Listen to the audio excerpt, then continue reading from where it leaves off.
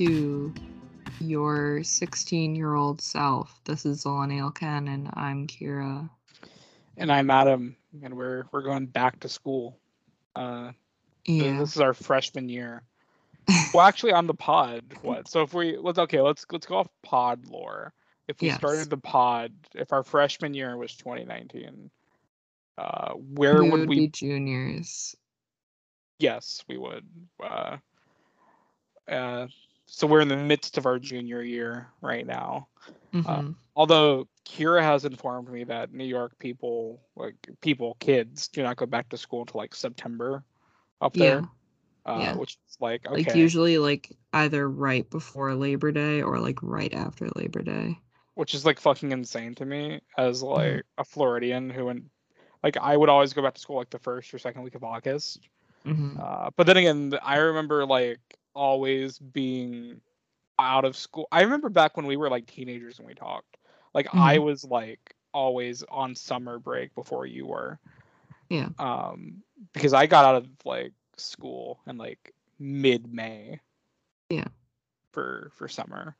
So but yeah, Kira wanted me to do or pick out a like back to school movie. And we had a lot of choices, but we kind of landed on this one. Well, we had a good one. We had a great one. We had a fucking sublime one. But we didn't have time because if you didn't see our social media, I went to Orlando. We had a family dinner. Yeah, it's so funny. My favorite thing about seeing you once a year, and by seeing you once a year, I mean the last 2 times I've seen you, have been that I will go meet you, we will hug, and then we will sit 10 seats down from each other. It always ends up that way, doesn't it? Like it always ends up you guys or like you or like anybody. Well, this year it was me and my girlfriend, and last year it was me and my other girlfriend, Joe. Yeah. But you always like it's always like 15 people trying to get around a table and trying to like fit into one table, and then we always end up at opposite ends of the table. So that's why my Be Real that day that I posted on our accounts literally looks like that scene from Always Sunny when they're like in the restaurant. So yeah, Kara took that Be Real with me when I was midway through eating wings at Jock Lindsay's. And they were really good wings, by the way. Really good wings. Actually, I have met you like 3 years in a row because you came to Disney Springs in January 2020, which is funny because Sean has said it multiple times that he's like, I've only ever seen Adam in Disney Springs. And it's funny. Like, wait, me too. Well, it's funny because you guys are always on vacation when I meet you guys, and I never. Like, every time you come down, I simply do not want to pay for a theme park ticket. Yeah, exactly. So Disney Springs is the good neutral free spot to meet at. Yeah. I remember when you came in like, God, was it like what, 2016 or something with Sean, and you were like, I can meet you, but it has to be like 3 a.m. in our hotel lobby, and I'm like, huh? Like I can. Oh yeah, it's different when you're like, I was like traveling with my family. It's different when you're like an adult and can like make your own decisions about like your like plans. You know? Yeah, no, I feel you. It's fine. It's all good. It is funny though because it's like the duality of vacation and like I guess it's like the same when people are like, I'm visiting New York, and I'm like, cool. If I want to go into the city, it's like $30 round trip and like 2-hour train ride to just go in and walk around, and you can't go outside in New York City without like spending $20 on like fucking coffee or something. I sound like such a boomer, but like, you know what it's like the same. Like if people are like, I'm visiting New York, it's like epic. Now I have to go into the city. Right. Yeah, I don't know. Like I think Disney Springs is a great neutral spot for us. I It would is, yeah. love for you to come on my turf one day. And by my turf, I mean like Ale the House. Ale House. Yeah. Come to the Winter Park area, baby, because we will show you a good time, a non-tourist sweaty area. We'll get Sean. We'll take We'll Sean to go a to seltzer bar. Publix. We'll go to Publix. We'll raid the uh, seltzer section of Publix and take it out on the town. Yeah. Yeah, no, I notoriously on the pod, I have stated that I am interested in like the dynamics and nostalgia of like theme parks, but Mm-hmm. I am also kind of like a little bit of a jaded boomer when it comes to like current theme parkisms. Mm-hmm. So I Oh, have it's that exhausting. It's so exhausting. yeah, the last time I went to It's Disney, fun, but I fucking hated it. yeah. I just did not have a good time.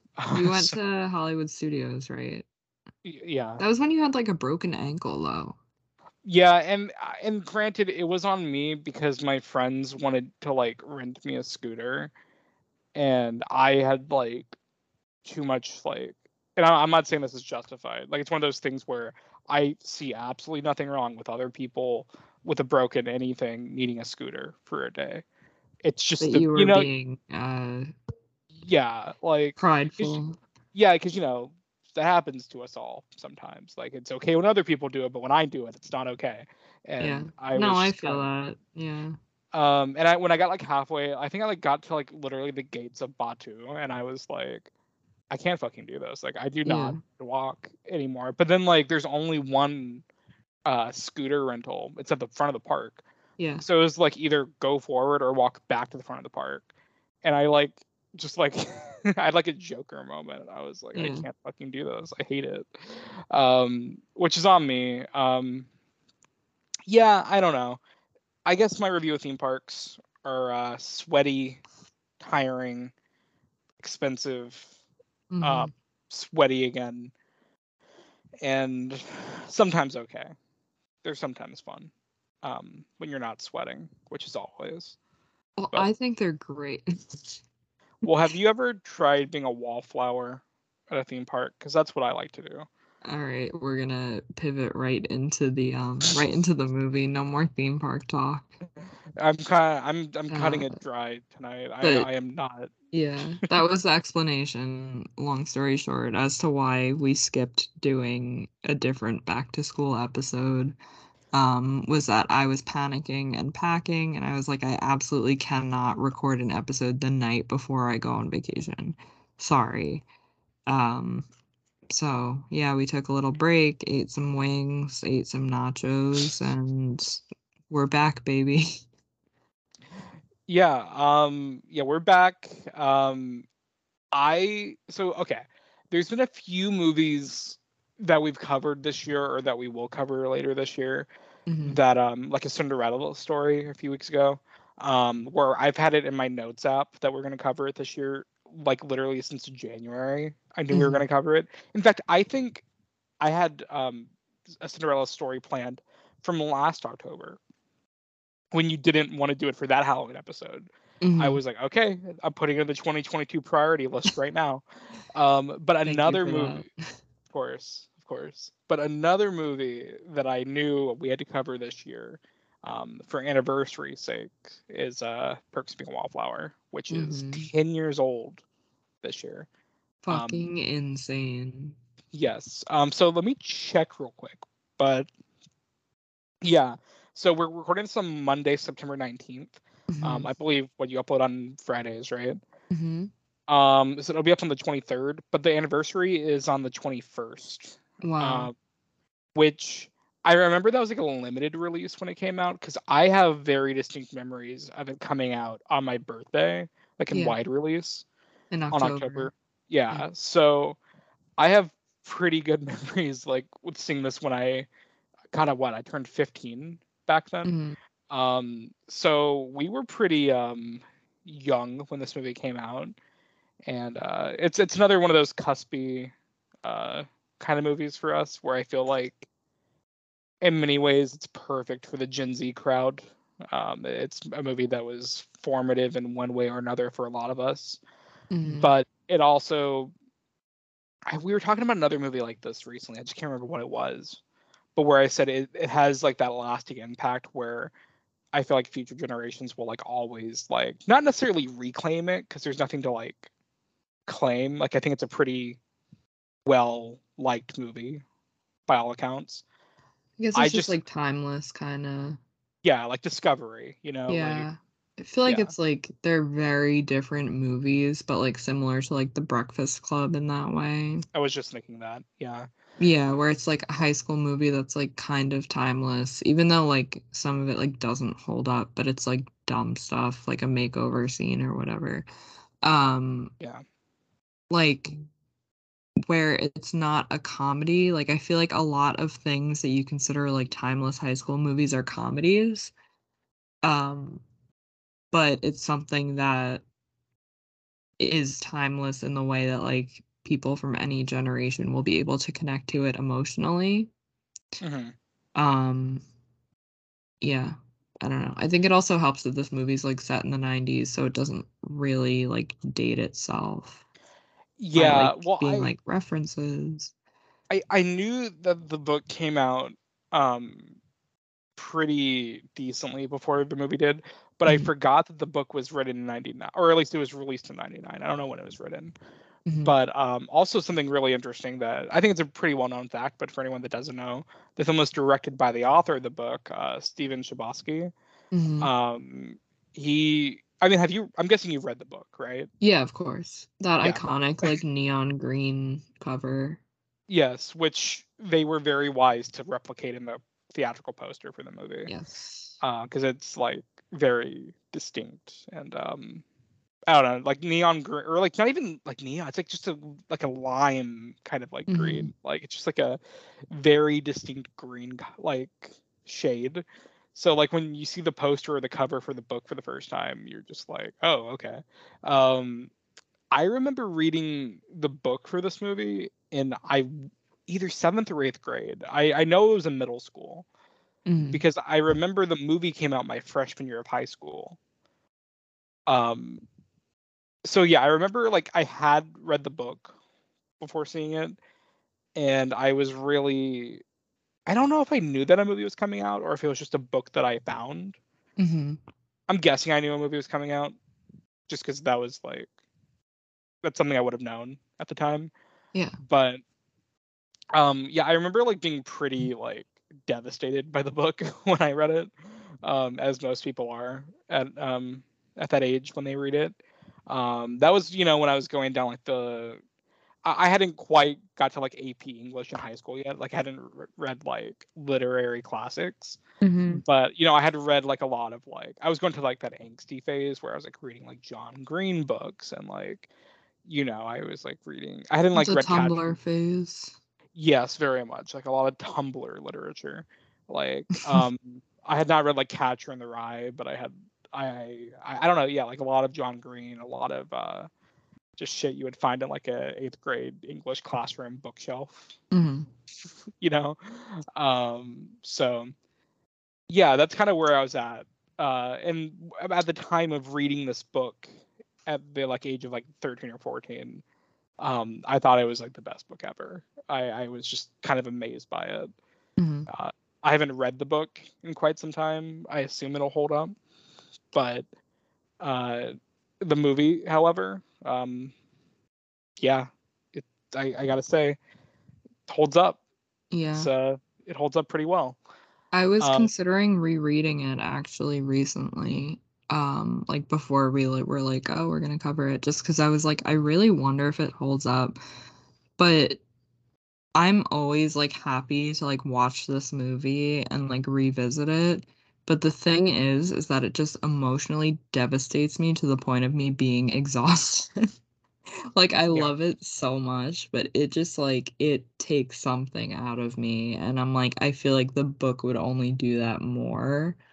yeah, Um but yeah, I like you like I don't remember like if I definitely read the book before the movie because I remember like being really excited for the movie. mhm, Um and I think like as my trying to be emo, like 16-year-old self, I was like, oh, like I know some songs on the soundtrack. So I was like going into it with that kind of Tumblr mindset. And I'm sure Yeah. we'll come back to Tumblr later, but Oh, the absolutely. impact that this movie and book had on Tumblr and like the quotes that were all over Tumblr and like tattooed on people, and like it is insane. It is probably like one of the most impactful zillennial pieces of media that we have Oh, absolutely. in regards to like teenagehood. Like I would say even more so, like maybe it's just like my identity and like the people that I like surrounded myself with, and like the vibe of the people that I surround myself with, but I would say it's probably like more influential than like John Green in terms of like quotes and vibe and style and music. And I think there's like no question that it's better than anything he's oh written. yeah, absolutely, And that's absolutely. not even like a huge dig at the guy. Like for what John Green does, like I enjoy his work I for the can't wait most to finally fucking cover like a John Green thing. Like The part. Fault in Our Stars or something. Yeah, I mean, I think eventually we're gonna have to, because I wish we could do like book club on Zillion I Canon. That'd know. be funny. I don't have two brain cells to rub together for that. Yeah, but um, I I don't know if I can commit You to won't confirm reading or a book. deny that I don't have two brain cells. But no, I mean I like John Green enough. Like I think he's cool, I guess. Hmm. Um, Wait, really quick. Do you remember like the reason why they stopped letting you edit posts on Tumblr? because of I know it was a John Green post, but I'm trying to.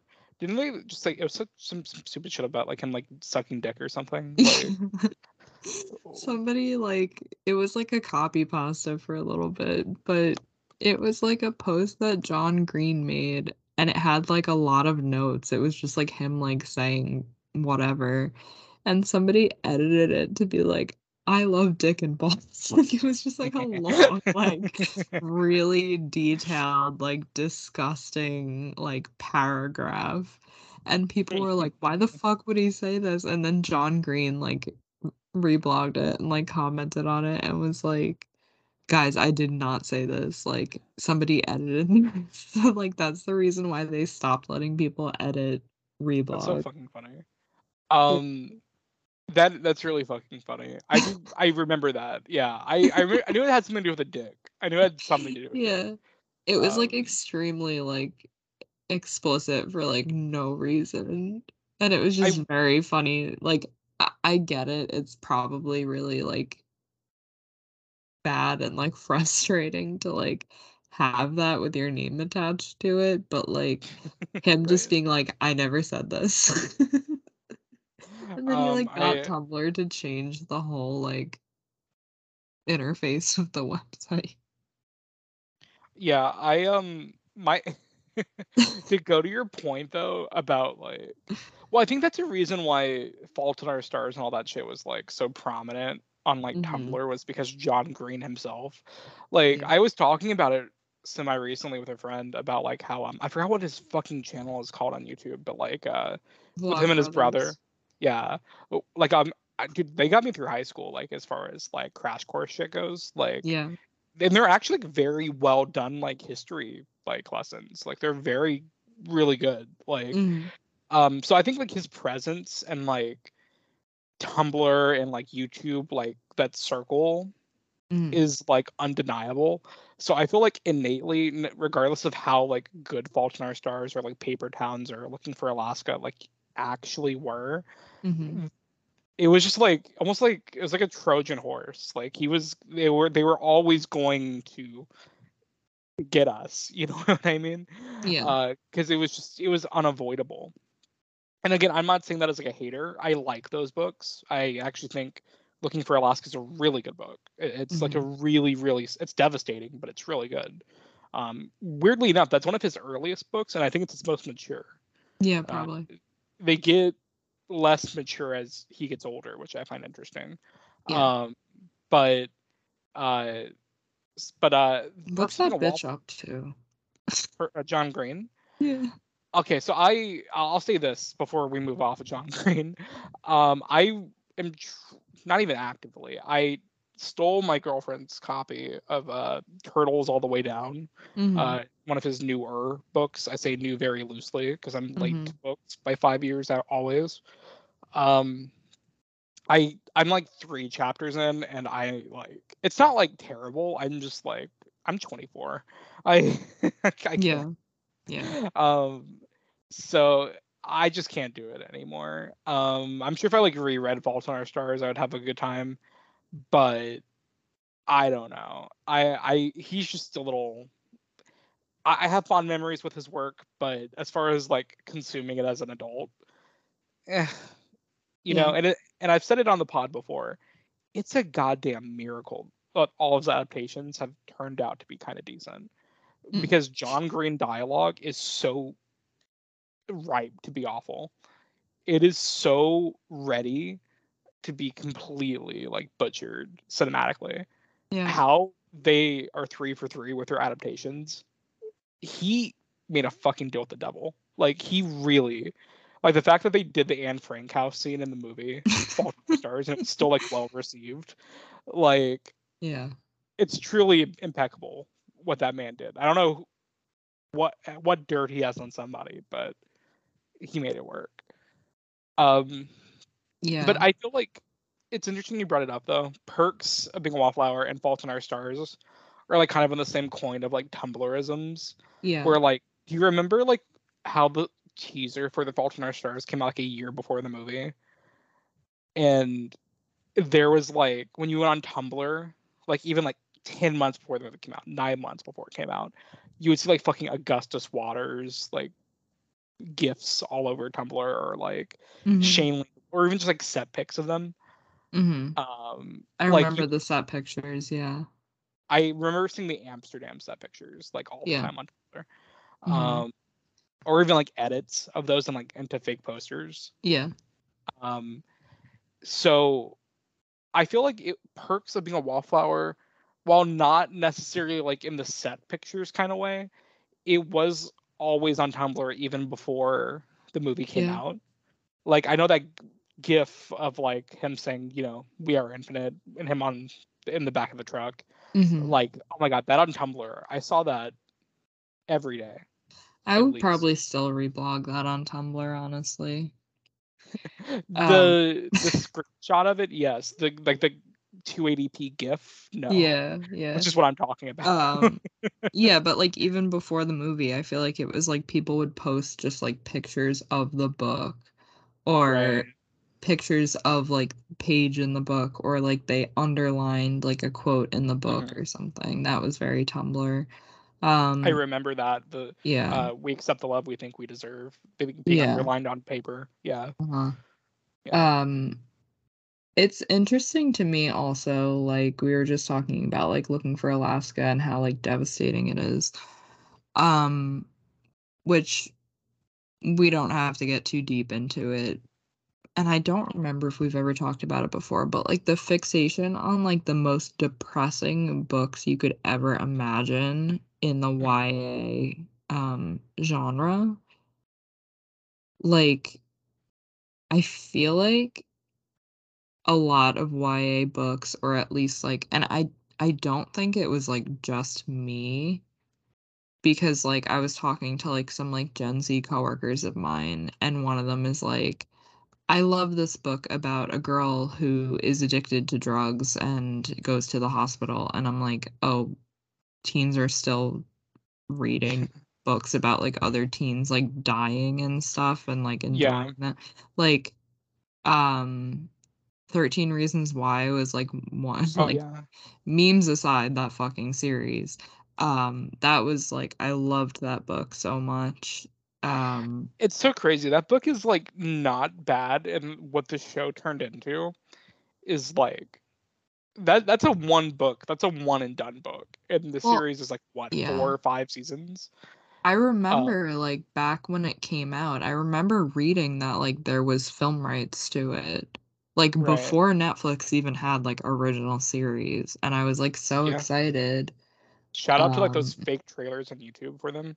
yeah, If you right. remember, like clips from like other movies of like Yeah, I remember they were like casting like Josh Hutcherson as Clay. yeah, yeah. And I can't remember That's how who. long ago it was. They were fan casting Josh Hutcherson to play Oh a high yeah, I schooler. remember that shit. I remember that shit. That was back when they were also fan casting him as Percy Jackson. Yeah. Which honestly, if Speaking they of got Logan Mr. Jackson, yeah. Oh yeah, but I didn't even yeah, intend for that. yeah, I things like If I Stay, Before I Fall or whatever, like things like that. yeah.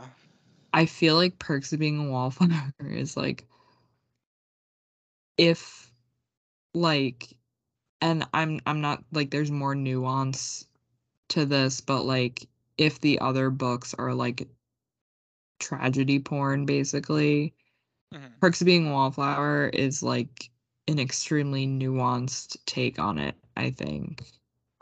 Yeah. Um, from what I remember about the book, but the movie absolutely is Yeah. very, very, very, very well done, I think.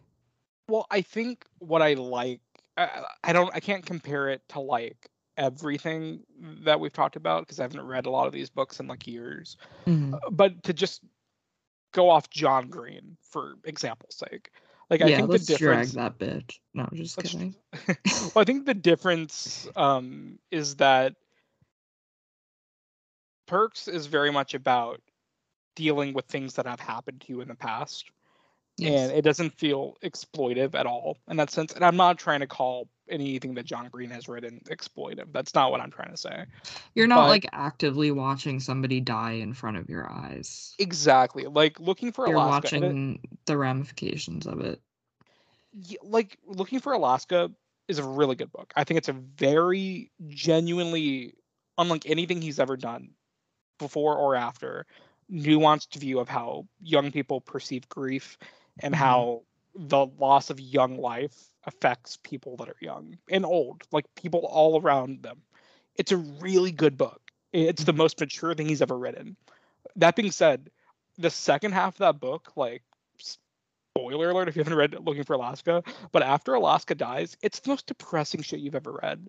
It is Yeah. just like misery after that chapter. And it's good. It works. It's powerful.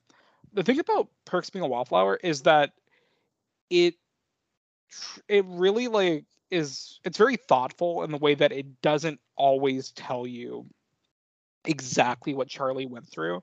Yeah. It just tells you what you need to know so you can make assumptions or you can kind of piece it together. Yeah. And that's like really beautiful. Like they never like diagnose him, which I love. Mhm. And also, I'm not saying John Green books aren't like hopeful, but Perks Being a Wallflower also gets away with like its sad parts because it's extremely hopeful by the end. It's really really beautiful, and I don't know. I think this book, compared to everything else we just talked about, has a better balance of like the tragedy, the drama, the romance, and the positives and all that stuff. Than anything Mhm. else we talked about. So I think this is why it was kind of ripe for a film and why it's kind of I don't know a notch above the rest, so to speak. Yeah. I think the only thing that I could really put it on the same level as in terms of like generation, um, like timeless generation defining films, like teen films, is like The Edge of 17. Yeah, which is great. I Um, think, I mean, like that's not as, it's still like a really, it can be really devastating at some parts, but it's not as much of a punch to the stomach as Perks of Being a Wallflower is. But I think that in terms of like balance and like timelessness, I think Edge of 17 is kind of at a similar level of quality in terms of like movies that I would show to my teenager. Like, yeah, no, absolutely. And like, well, like I remember seeing this in theaters when I was like 15. mhm, I remember I went with my mom to go see it, mhm, and I don't know how much she knew about it before going in, but I mhm. don't think she was like ready for like, I don't know. Because I Having a remember, difficult conversation afterwards. well, I think she like had to like ask, because I remember like when we got to like the car after we were leaving the theater, Yeah, she was like, "Are you like good? Like, are you like?" yeah, She had to like ask. I can't remember exactly what she said, but she was like, "That was pretty heavy. Like, are you like okay? yeah. In general?" And I'm like, "Yeah, um, but uh, but yeah, I think this is one of those. Like, Edge of 17 is definitely up there. Perks. I know Spectacular Now is one that I really Mhm. liked when I That's a was good one. younger. Yeah. I think that came out like a year after this one. Um, Yes. that That movie's was interesting. an era of A24. Now that was the first year they were even a company. Yes. Oh I was at the beginning of their Twitter account. I yeah, remember it I very remember well. And there's their first. actually there's a podcast coming out soon in which I discuss that era of A24, so keep an ear out for that. I'll be promoting it. Oh, okay, cool. I did not know about this. Yes. Um, but yeah, I mean, I remember Spectacular Now. That's another book that I read when I was like in high school, and the ending for that book is so depressing. And the movie very wisely, it does a good job of like changing the ending, which never really goes over well with people that Mhm. I've read the book. But I would say that the ending for the movie is infinitely better than the ending for the book. And not in a way that doesn't feel like it cheats what like the book is trying to convey. Mhm. Uh, because did you ever read the book for No, I didn't. this Mm. the slight spoilers or not full spoilers for the Spectacular Now book? It's okay. If It's anyone, been 9 years. I'm just giving a warning, save my ass in case we get some hate. Yeah. You have been warned, but People are gonna be um, like, I'm watching all the A24 movies in reverse chronological order, and I'm only up to I don't even know. obvious child. Fucking yeah, Um, obviously. A Most Violent Year. most violent year. While we're young. I Stop. um but yeah, spectacular. Like the book ends with it heavily implies that Sutter, Miles Teller's character, dies behind the wheel while driving drunk, Mhm. and after Amy leaves him, and his mom, like he just kind of cuts off his whole friends and family and dies on the road, basically. Mhm. Like he just doubles down on alcohol and dies. Uh, and the movie, it does an interesting thing where it like it definitely does not kill him off. It Mhm. tries to like show that he's attempting to get better at being a person, but it ends with him, going to go visit Amy at her college, and but it's left vague whether or not she wants anything to do with him when he gets Mhm. there, which I think does a great job of like giving him consequence for his actions and lets you as an audience decide whether or not he deserves a second chance, but also not completely ending with him fucking dying in a in a car crash, Yeah. and like leaving you with that. So I don't know. I think that's like one of the better modern adaptations. Um, but I think Perks of Being a Wallflower, maybe the easiest way to describe why it's a good adaptation is because the director is the writer. Yeah. He's the author of the book. There's no other way to get around it. That's why it feels authentic. I think also, the structure of it is very literary, like, the way that you were saying that, Hmm. like, you don't really know what he's been through, until like, it just kinda, like, foreshadows at it until, like, the very end when, like, he kinda realizes. Yeah. Um, I don't know, I think the structure and, like, the way that, like, the flashbacks and, like, the his, like, memories kind of are like intrusive in the editing of the movie, I feel like is like very literary. Yeah. Yeah, I don't know. There's something about it. Well, I do like that a lot because I think one of the most interesting things that it does is that it's so easy for okay, how do I put it? Like what you're talking about with like PTSD Mhm. being used as kind of you're kind of like put in his mind space, so that's why the movie doesn't always flow as like other coming of age movies do. Mhm. You find out like a lot of information like maybe 20 minutes after you would in other movies, or you don't find out about like what other characters have been through until like the very end or like halfway through, and you're like, oh wait, what?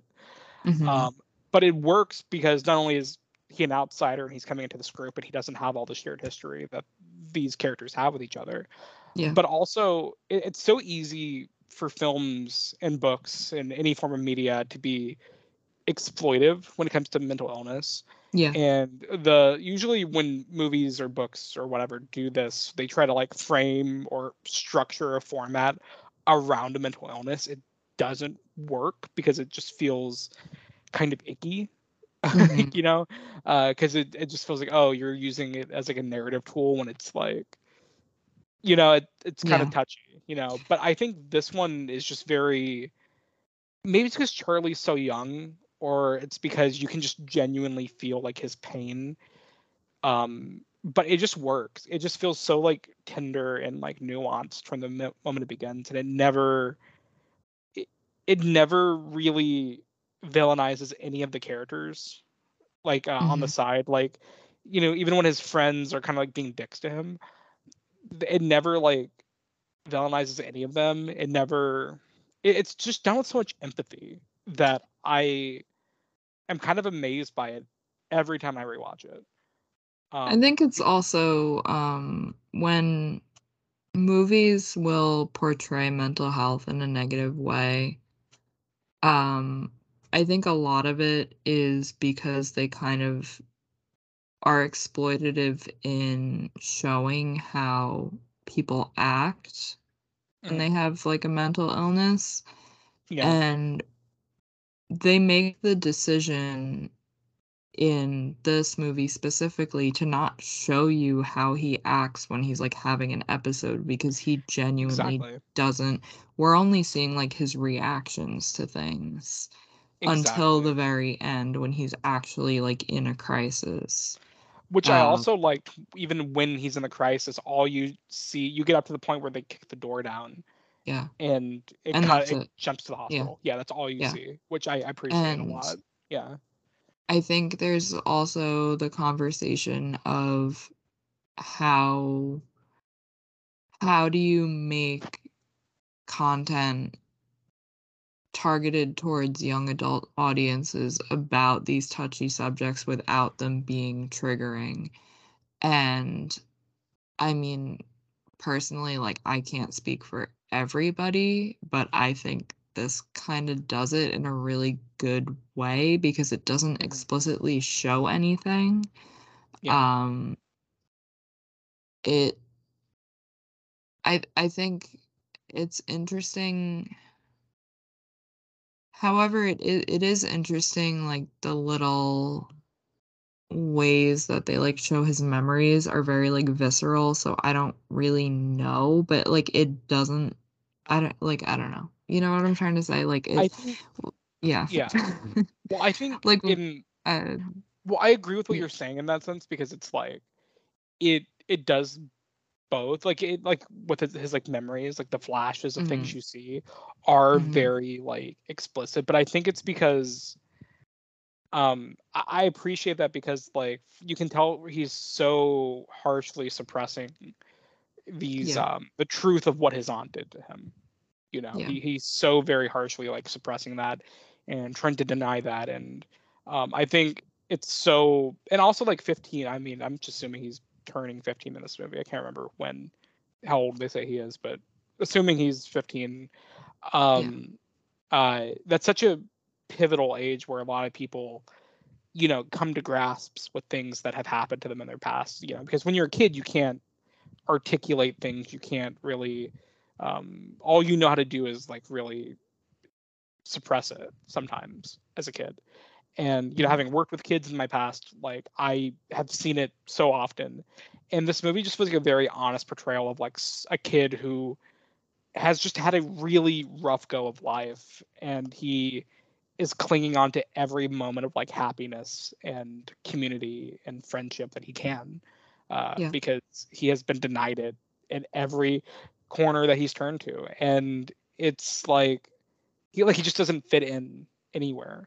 And I remember when they cast Logan Lerman in the movie, it was around the time, I believe it was a little after Percy Jackson, and I think there was some like MTV show or other thing that Logan Lerman was in that I was kind of like, I didn't dislike Logan Lerman by any means, but having read the book, I was kind of like looking at him, I'm like, as Charlie, because like Logan Lerman, he's just straight up a very attractive guy.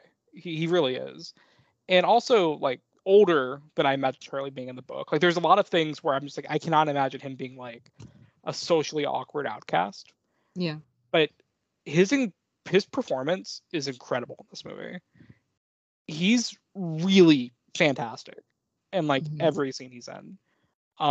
He does a really solid job of like putting Charlie's mental illness on the surface, so you can see that he's like in crisis, that he's someone who is clearly going through a lot, but he also doesn't overact in that way. He just feels like a very, I don't know, it just feels very genuine. That's all I can say. It feels like so realistic.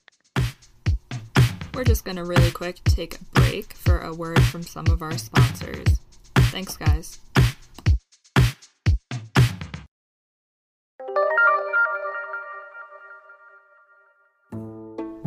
Hello, friends. Do you love movies? Do you just spend your days thinking about how much you love to watch them? The good ones, and even the bad ones everyone told you not to like. It sounds like Superyaki is the place for you. The team at Superyaki loves movies, so much so that they've dedicated every waking moment of their life to bringing you top quality merchandise to showcase your love for them. From super soft t-shirts celebrating the cinematic achievement that is the 2001 classic Josie and the Pussycats, to comfy sweatshirts that serve as a call to arms for all those in support of making Judy Greer America's lead. They even have pins of some of your favorite directors, like Sofia Coppola and Jordan Peele. Superyaki joyously brings you tangible love letters to movies and filmmakers that you can wear with pride. Plus, the team at Superyaki screen prints all their apparel using eco-friendly, 100% water-based inks and ships with compostable poly mailers for an environmentally friendly alternative to online shopping. As a special treat to our listeners, we have a discount code. In all caps, enter SuperZillennial at checkout for 10% off. If the spirit moves you, find them at superyaki.com. Let's watch more movies, guys.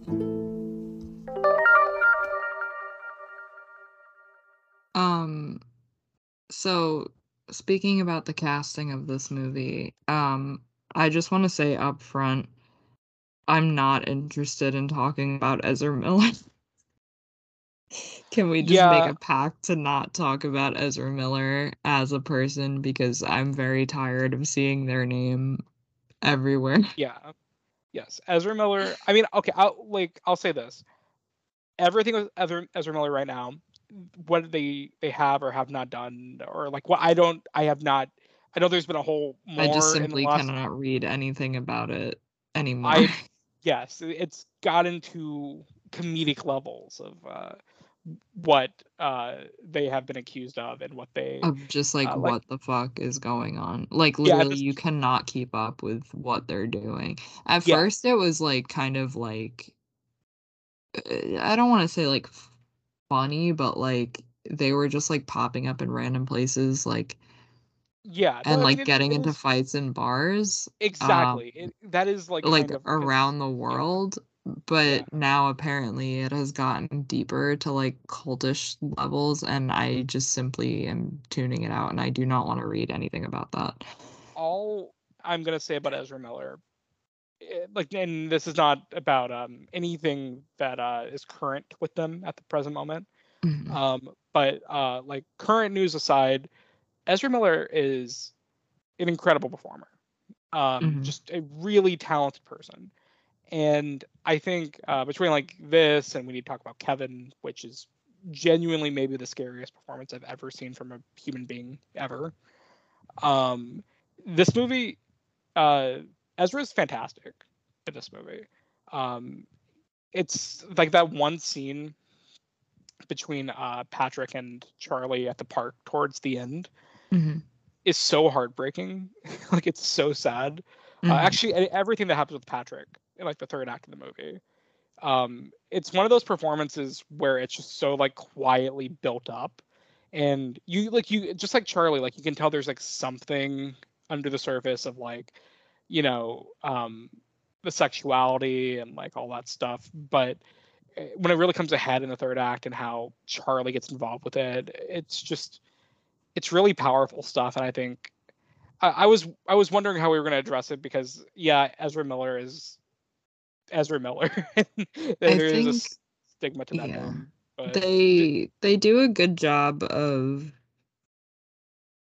being like so high energy, but to the point where it's clearly like hiding something, like hiding like a dark like depression like behind the eyes. Yes. Like somebody who is like overcompensating with their energy and like loudness and like massive personality to like mask something. And I think that I think that that's a good performance. But yeah, I think they're fantastic in this movie. I really that's why I was wondering how to bring it up, because I don't know how to talk about it. Yeah. Why did Ezra continue to be cast as like a little boy for like the next 10 years after this movie, like up until like the Fantastic Beasts movie? I feel like he's still like playing like a young boy. Well, Ezra, I don't know. Like, God, I don't even remember. I guess. I mean, The Flash, he's playing like a teen boy. They're playing a teen boy. Yeah, I mean, the Flash is. The weird thing about the Flash is that the Flash's age is like. This is so stupid, because who cares about DC continuity? They don't even care about DC continuity. DC doesn't care about their own continuity, so like, why should I? But it's never explicitly stated how old Barry Allen is, and the Justice League never once. It's implied that Barry Allen is over 18 because he's living on his own. Okay. Because like Ben Affleck just like finds him, like he just like breaks into his house, like he's like living alone, like in an apartment or some shit. So it's vague enough in there, and I guess in Fantastic Beast doesn't Ezra play like a I can't fucking tell you. But your point stands. I guess Ezra did take a lot of like coming of age, or not even coming of age, but just like younger roles for a while. Which, by the way, after having watched that stupid Netflix movie Do Revenge that everyone's like losing their shit over on Twitter. I was actually gonna watch the first half of that before we recorded tonight, but I simply watched YouTube videos instead. I'm glad people are enjoying it. Maybe I'm getting old. I thought it was kind of stupid. It's like literally just like content. I don't know. Like I genuinely feel like Netflix makes movies for like Twitter algorithm. Yes, they absolutely do. And it's working, because I got on my feed and I was tricked into thinking it was a good movie. And but it's just me. I mean, like, yeah, like that clip of Sophie Turner screaming about cocaine is funny, but me seeing that clip on Twitter made me watch the entire movie. And does that 30-second clip justify the other 2 hours? No. Like, it's not that good.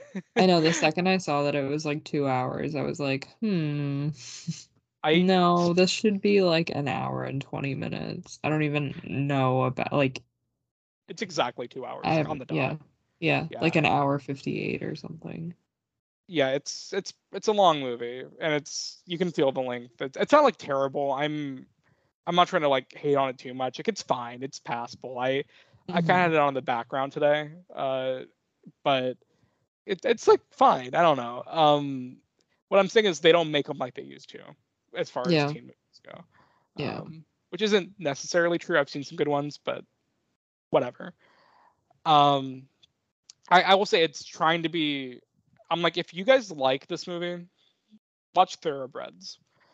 Thoroughbreds is the better. Oh beat the bitch. yeah, true. Thoroughbreds fucking Thoroughbreds rule. is good, yeah. Great fucking movie. I liked Anya Taylor-Joy before it was cool to like Anya Taylor-Joy, for real.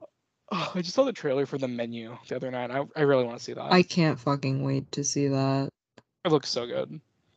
It looks and I'm also watching that ridiculous. Dragon show, and I know Olivia Cook is popping up in that in the next. Oh really? So, yeah, she's playing like a dragon lady. Speaking of Olivia Cook, controversial statement. I would also put Me, Earl, and the Dying Girl in the same camp of movies as teen comedy, drama, depression. I mean, you know how I feel about that movie, and yeah. I 110%. Are we being controversial by saying that we both love that movie? I think we are. I'm not kidding when I say that I don't respect anyone that doesn't like that movie. Oh my gosh. I know, because don't like alienate our listeners, Adam. I know it's a controversial movie. Is it? Like, what's so wrong with it? People don't like it. Ooh. No, I don't care. I don't give a fuck. Wait, remember when Thomas Mann was just like the divorced husband in Marcel the Shell? Yes, I do remember that. I thought it was so funny. Also Rosa Alita Battle Angel was the wife. Yes, yeah. Thomas Mann and Alita Battle Angel. Me and Alita Battle Angel. Don't mention Alita Battle Angel again in the Skype call, otherwise the Twitter bots will come. My God. Because I think well, he did play me.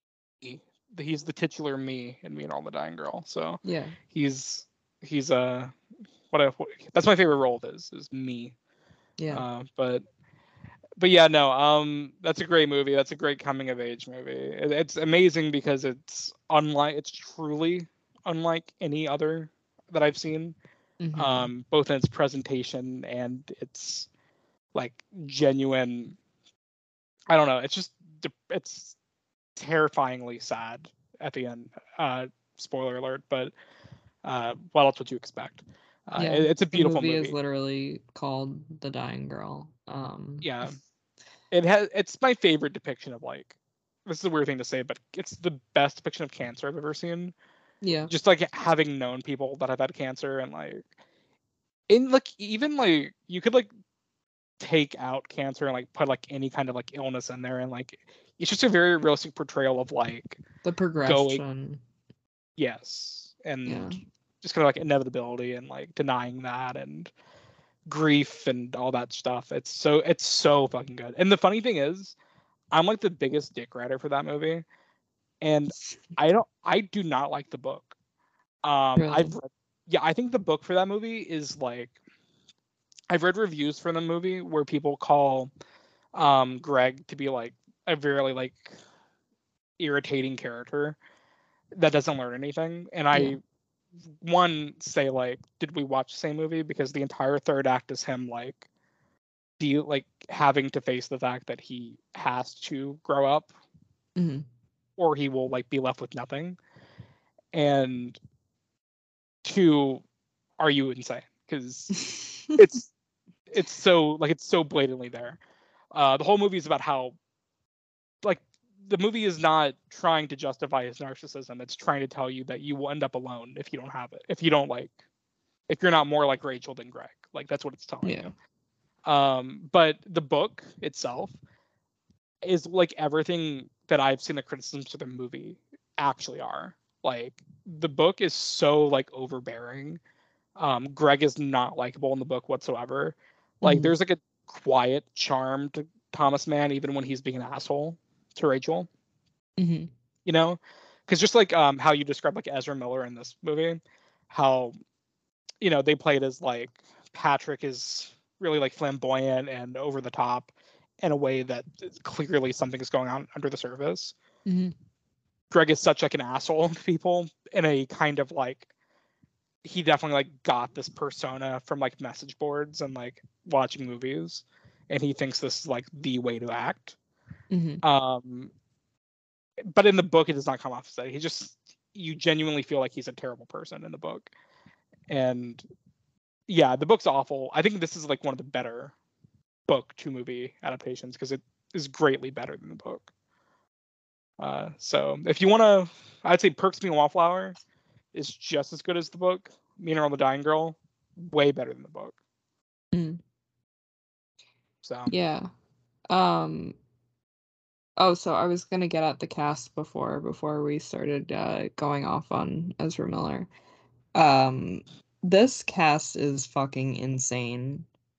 yes. Every background character is like an actor, like that we know and recognized. I wrote a note that said Susan Ozark, bitch, because I didn't remember her name for like an hour, and then I was like, oh, it's Julia Garner. Like, is like his random friend Susan from elementary school or whatever that's just like in the bathroom. I saw that. Recently multi-Emmy award-winning actress. Yeah, well, because I was on Letterboxd before I started the movie today, like looking at the cast. Yeah. And like I remembered pretty much everyone that was in the movie because I just rewatched this like 3 years ago, so it's kind of vaguely fresh in my mind. Like I remembered cousin Greg was Ponytail Derek. Like I know all this. Like did you see the meme that I tweeted? I did. Very funny. Nicholas Braun. Nicholas Braun. I also wrote in all caps that bitch, which I write all the time when he shows up in a movie, Mr. Johnny Simmons. Johnny Simmons. There was a tweet the other day about him. It just said, "Where did he go?" Which is true. Where the fuck is he? Nina Dobrev from Vampire Diaries fame, who is like, incredible in this movie. She's really great. Not like a ton of screen time, but whenever she's on screen, she brings it. Mae Whitman. Emma Watson, of course. Wait. Was Johnny Simmons was in Scott Pilgrim? Yes. This is a Mae Whitman and Johnny Simmons reunion. I'm sure they were in more together because they are like 2010s teen royalty. But, yeah. Well, I will say though about the girl from Ozark, I forgot her name. Julia Garner. Julia Garner, and also other stuff. I don't want to just call her the girl from Ozark. What's that movie? The Assistant, I think it's called. Yes, and she played Anna Del. Did she play Anna Delvey? In what? That like weird. Inventing Anna. Yeah. Yes, that was her. I didn't watch that show, but yeah, me neither. It looked stupid, but she's great. She's very talented. I've never watched Ozark, but I respect her, and I think she's awesome. And I want her to play Madonna so badly. That'd be great. She's great in Ozark, even when that show is not firing all cylinders, which it very often did not. It was a show that completely was lifted by the weights of its performances, and she was the best part of that show every season. And The Assistant is like one of the best movies I've seen in the past few years, and that's a very underrated movie. Like I've always wanted to watch that, and it just like I've never been in the right mindset to watch it. There is no good mindset to watch that movie. And that's how you know it's a good movie. I saw that movie. I remember right after I got Regal Unlimited, like in January of 2020. I remember it was like freezing cold outside, and I saw it like in an empty theater, and like the smallest auditorium in my Regal that had like 20 seats. And I was uncomfortable the entire time. But I remember the second it ended, I just was like, Jesus, that was a fantastic film. It's one that no one talks about, but I thought it was fantastic. So as soon as I saw her in this movie, I was like, oh shit, because like I saw in Letterboxd that she was in it, and I was like, wait, who does she play? But I didn't Literally Google it. just Susan. Well, I didn't want to Google it because I just was like, I'll just like let her appear, and Yeah. she just one frame of the movie, right? Yeah, like in the background of a few different scenes. Right. I think she has like one line and it's like, hey, or something like that. Yeah, she's great in other stuff. I guess she's great for her 2 seconds here. Mhm. I will also say I love the casting of like all the adults in this movie. Yes. Very specifically, I'm looking at Paul Rudd as Yes. Mr. Anderson. Yeah. He's so hot. I love a good English teacher. I'm sorry, it's so late at night. It's not even that late. I've been up since like 7 a.m. I mean, he is hot. You're not wrong, but I miss Paul Rudd. I'm gonna be back in my Paul Rudd era, like tonight. I never will. My favorite thing. I love when Paul Rudd plays it serious in movies or Yes. TV. Yes. Which I don't know. He just has like there's something about his performance in this that is just very earnest in the way he so feels like an It's English very teacher. loving. I don't know how to describe why this feels like an English teacher. Like it just because is. they're very caring and loving and they want what's best for the well-being of their students, which is like what English teachers are. Yeah. I mean, most of them, of course, like they are mostly great people, Yeah. and It's always I English teachers, like, damn. see. It's funny. I always had pretty good English teachers. Like nothing against them or anything. I just never had like a Like like a a parental figure English teacher. yeah, no, like I always Yeah, like yeah, liked my English teachers. Like I remember like all yeah. my I think it was because I had AP English in high school, and they were kind of like hard asses, and like Hmm. rightfully so. Like they were nice. They were cool. You know what I mean? But like Hmm. it wasn't really like a vibe to be with them. They were Hmm. like it was kind of like a it was just like it was a teacher dynamic. But for some reason my go-to was always the history teachers. They were always Hmm. fucking cool. Every history teacher I had.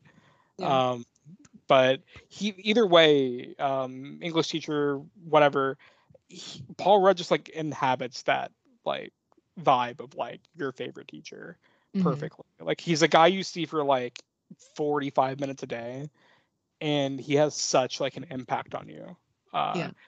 and I just think it's so beautiful, like all like the small talks. Also, I like that they don't overblow it either, because like any less movie would like try to like overblow the relationship, like where he would have like he would give him a ride home, or he would like Hmm. drive him home after he was drunk, or like he would like stop a fight with him, like he would like Yeah. overstep. But I love that like it's pretty much entirely reduced to just those little moments after the bell rings, but like how powerful those few things he says to Charlie are. Yeah. And I think that's really like beautiful because it's true to like how impactful teachers can be to students. Like it's just really, I don't know, it's a small detail, but I've always appreciated it about this movie. Yeah.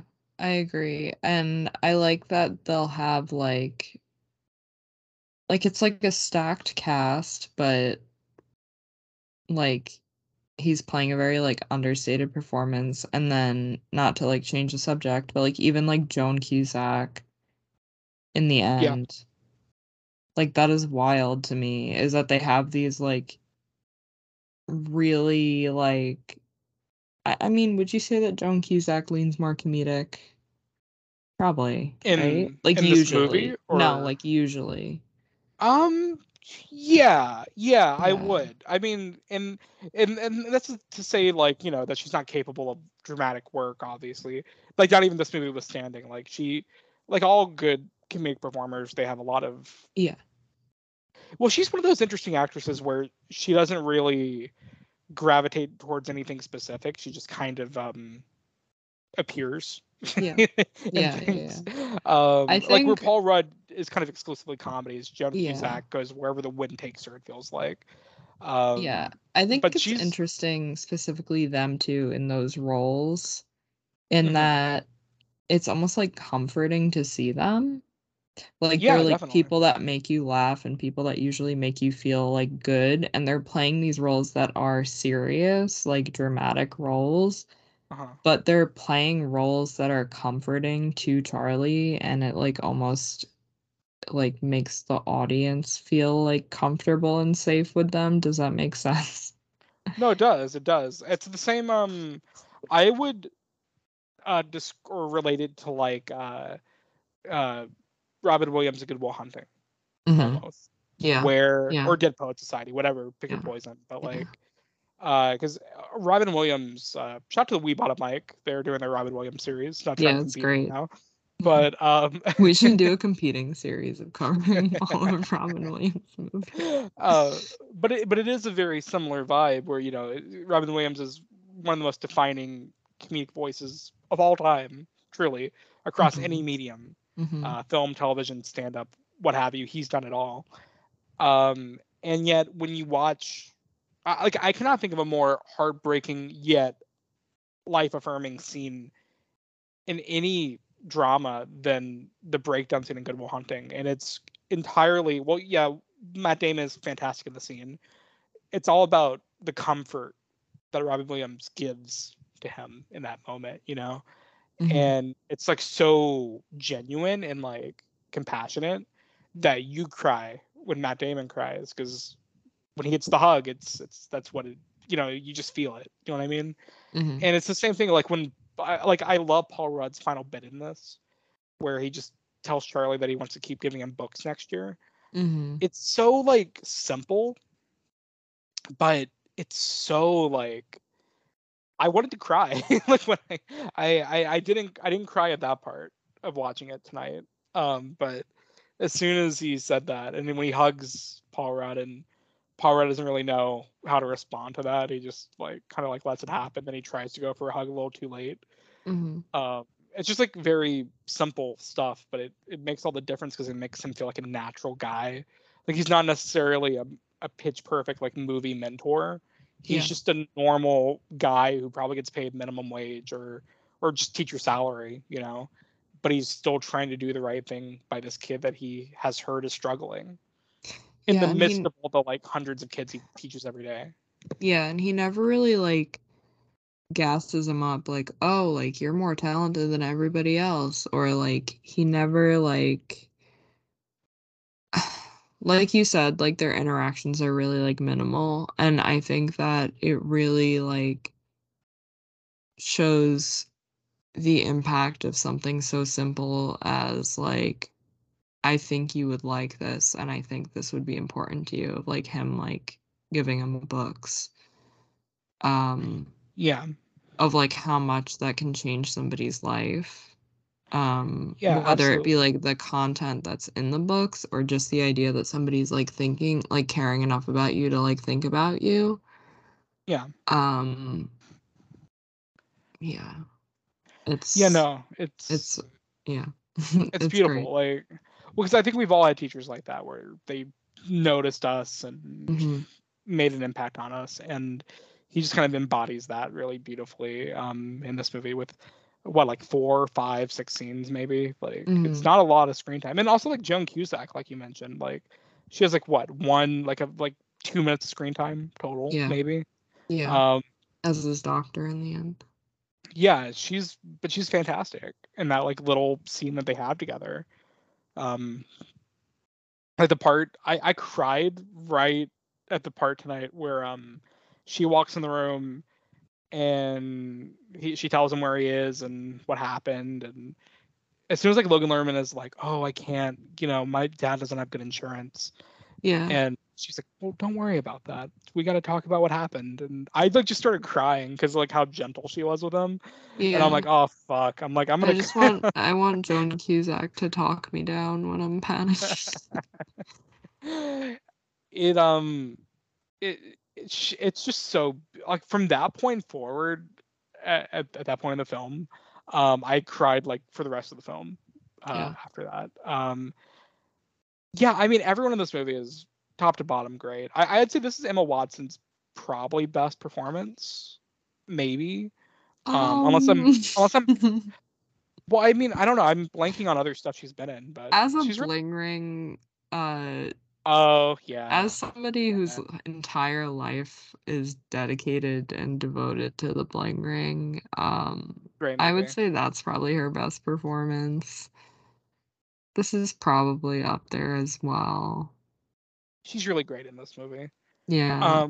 Her American accent, though, oh my god, she never fixed that. Even in, like, Little Women, she struggles. She's just, like, so British. She's so British. See, that's the thing about Little Women. Like, I think I love that movie, and I don't even think she's like terrible in it, but her accent is just a bit much for me. Yeah. There's one line in this that just, like, rattles through my brain when she says it, and it's, "Bob, did you get him stoned?" I will say though, I don't hate it because I know No, it's like, fine. It's fine. Like there's teenage girls that are like very pronounced like that for the sake of like comedic effect. No, this was just her being British. I know. I'm just saying why it doesn't bother me. I'm not gonna go into like, oh, she's like a method actor. Like she intended for that. Like I'm just saying it doesn't bother me. Yeah. Although I'm like looking at her like filmography, like post Harry Potter. She's been in not a lot. She went to college. I mean, after so did Harry I. Potter. Same. Okay. But no, I'm just kidding. She like worked with like the UN also. Like she was like busy. All right. Well, I'm not like attacking her. I'm just saying. Wasn't she in the she was in like the Noah's Ark movie? Yeah, she was in Noah. Beauty and the Beast, of course. Oh shit! I always forget about that. Yeah, she's Belle. She was like, I mean it's Beauty and the Beast 2017. No one was really good. No one was good in it. No. It's no one's fault really, except Disney's. But it's Josh Gad's fault. Yeah, actually, yeah, that's it. It's Josh Gad and Disney's fault. But yeah, I'm looking at the cast now. Everyone's really great in the movie. I think Mae Whitman is especially like really funny with like not only just the character, like just innately being funny. Her comedic timing is like really on point. The kiss the prettiest girl in the room scene will always fuck me up. Because it's so awkward. It's just like one of those movie moments where I remember sitting in the theater and everyone in the theater like gasped when it happened.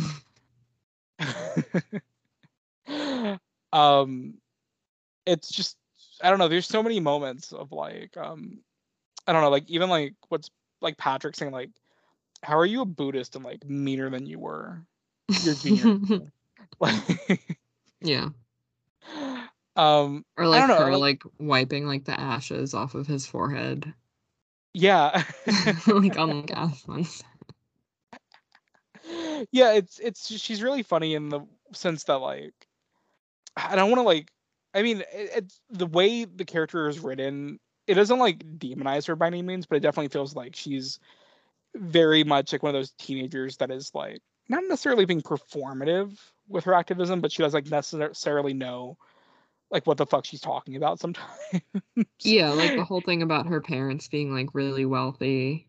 Exactly. And he's like, oh, like, where are your parents? They're not home. She's like, I don't know. They're probably at like a cotillion or like something like racist like that. Like, I don't know. And then she like, just like uses like their like fireplace and like steals like wine from her dad's like expensive collection and stuff. Yeah, and then like her going with like the college dude at the end and like yeah. They're like equally pretentious. She like, has glasses at the end too. Yeah, which is so appropriate. I love at the beginning when he gets high for the first time and he said, Mary Elizabeth, you're really gonna regret that haircut. And then they like just fucking die. It's so which by the way, that this movie gave me a very I think it's a pretty realistic like portrayal of like getting high for the first time, because I was like, is that what it's like? Because every other movie like kind of portrays it as like this kind of like whack, like really super wacky thing Mm-hmm. where like your vision gets impaired. But this movie just says like, no, you're just gonna say some stupid shit and maybe like take a nap after, which I find kind of funny because I think I tried weed like shortly after this movie came out for the first time, Yeah, you were and influenced by this movie, right? I was so poorly influenced. But um God, I've never, I don't know if I've ever said this on the pod, but my first time getting high in my life was the worst circumstance ever. It was right before seeing The Hobbit in 3D. Why the fuck would you do that, I Adam? Oh my didn't. god. No, I was literally peer pressured. That's the worst thing I've ever heard in my life. Yeah, I remember I was with a bunch of because I was a freshman and this is my purpose being a Wallflower. Literally. I was literally with a bunch of seniors, Mm-hmm. and they were like, well, They because were I peer remember pressuring you when you went to go see The Hobbit with them. well, we were at like an 11 p.m. showing of it. We were in the AMC parking garage, and Mm-hmm. this dude had a van, and we were in the back of a What the van, fuck? and I can't remember if it was like a joint or if it was like a pipe. Like I don't remember what it was. But I remember they passed it to me, and I was like, "Oh, like no thanks. Like I don't really want to. I've never done it before, and I don't want to do it for the movie." And I remember one guy was like, "What are you, a pussy?" And then he's like, "Oh, come on, man. He's Wow. 15. I didn't smoke at 15." And then the guy was like, "No, I smoked at 12." And like, I just remember being like, "Okay, I'll take a hit," and I just like kept smoking. Oh my And I god. was so stoned for The Hobbit. And let me tell you, watching The Hobbit in IMAX 3D for your first time being high and high frame rate, I genuinely like I weed is like nothing to me anymore. Like it's kind of basically lost its value to me because of my high school college days. But that being said, that night where I got stoned for the first time and watched The Hobbit in IMAX 3D, I had no sense of self. I was like completely I had like an out of body experience. I remember somehow my doorbell when I got home. Mm-hmm.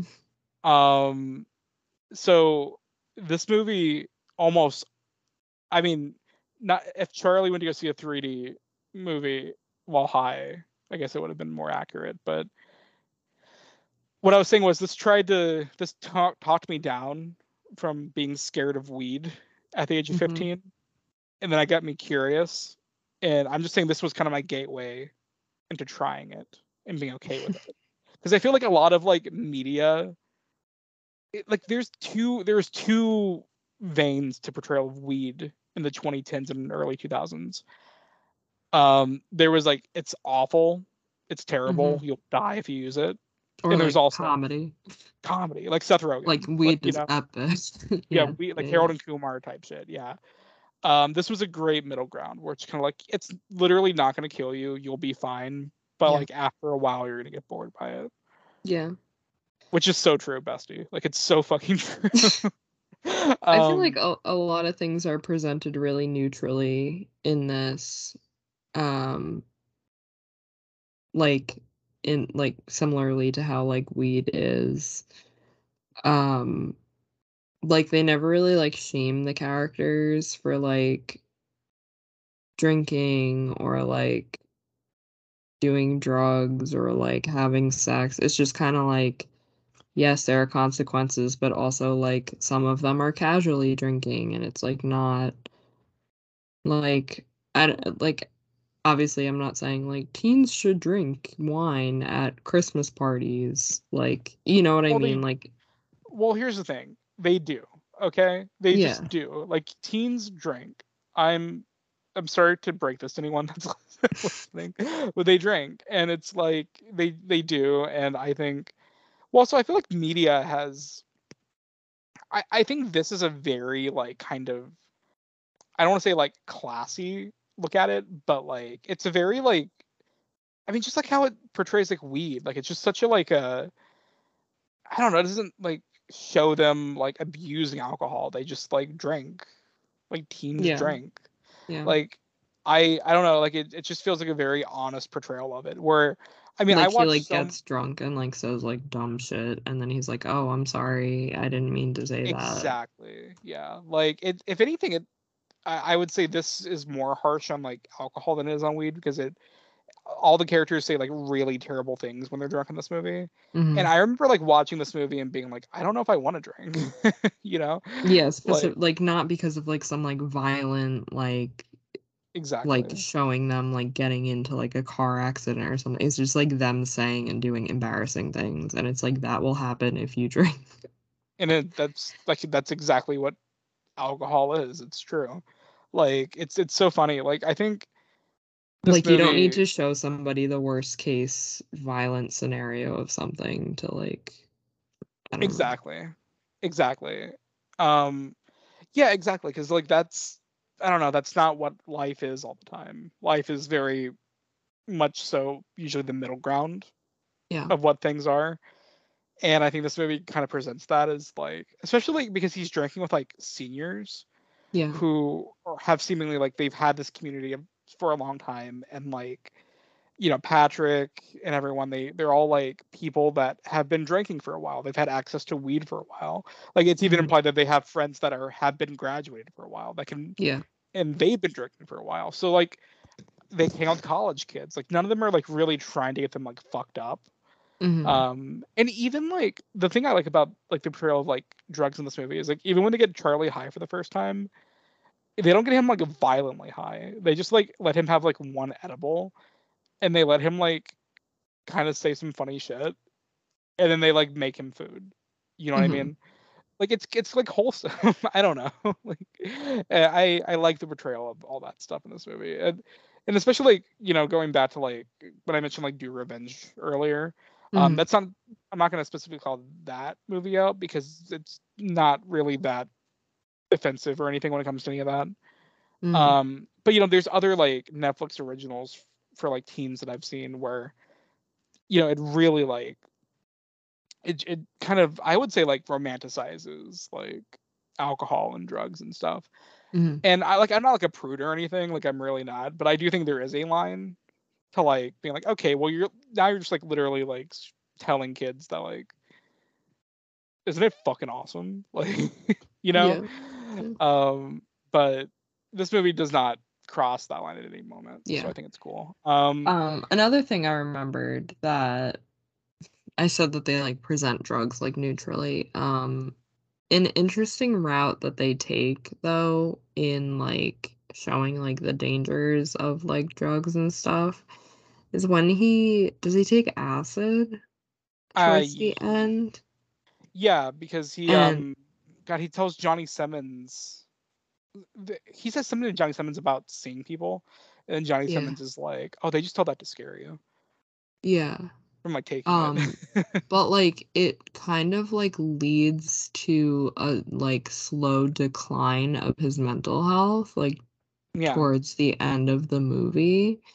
yeah, And I feel like that specifically is kind of like there are other things like going on at the time, but I feel like that scene is specifically like a catalyst of like in the beginning they show him casually taking medications, which I think is also a good way to portray like mental health is just to have somebody casually taking like antidepressants or something. Like they do that in Edge of 17, and I think that's really good. Like not being like, "Oh, I'm on my meds again." Like, you know what I mean? yeah. No, literally, Yeah. I think this movie again. That's another thing. Yeah, like you said, like it doesn't like I don't know. I don't think it like romanticizes it at all. Like it just kind of like shows the routineness of it all. Yeah. Like how you just like wake up, you pop it, Of like and this is how you get through the day sometimes. exactly. That's a perfect way to put it. Like you get through the day with it, and that's kind of it. Like it Yeah. doesn't radically change your life one way or another if Or that is like you I'm are on the right freaking thing. out and I'm gonna pop one pill and I'm normal again. Like, you know what I Yeah. mean? Like the chaotic portrayal of mental health in movies that is God, just not. I I'm trying to remember. I know there's like a ton of movies I saw as a kid or like as a teen that like definitely like portrayed antidepressants or like any form of drugs as like what you're describing, and I'm just like blanking on them. I'm sure there's plenty. Like American Horror Story was like definitely up there, and like how that portrayed it. But then again, that's like Ryan Murphy, so like what do you Yeah. expect? Um, but yeah, no, I agree. Like I don't know if I was taking antidepressants when this came. I don't I can't remember. I think I was a few years behind it. But I at least Mhm. had like been to like counseling and stuff to where I like knew it was a possibility. Mhm. So like there was definitely like a stigma of antidepressants, you Mhm. know, as there always is. There still is to this Yeah. day. Yeah. But this movie kind of did a good job of not blatantly doing it, but semi like comforting me the idea of it. So Yeah. in that regard, it's kind of like I don't know, it's kind of cool. Yeah. Um, should we discuss the soundtrack a little bit? I am glad you brought it up because my girlfriend brought it up to me today. She watched it after she got off work and she texted me. I'm pretty sure like the only thing she texted me about the movie was you guys better talk about the needle drops or I'll kill you. Which yeah, they're Well, really good. yeah. Yeah. It's really funny because so in the book, the tunnel song is Landslide by Fleetwood Mac, Oh my god, I forgot about that. and that was one of my favorite songs even as a kid. That would make me cry as a child. Uh-huh. And I remember seeing the movie and being so sad that they changed it from Landslide. But now, as an adult, like, the implications of it being Heroes by David Bowie, like, literally, I'm just tearing up thinking about, like, I feel like it's just, like, two songs that are extremely important to me at two different points in my life, and it just feels very Hmm. good and poetic that that is there at that point in time. Yeah, And you know what? I got my landslide moment with the movie X. Thank you. dude. So good. I was just about to bring that up. I loved the use of landslide in X.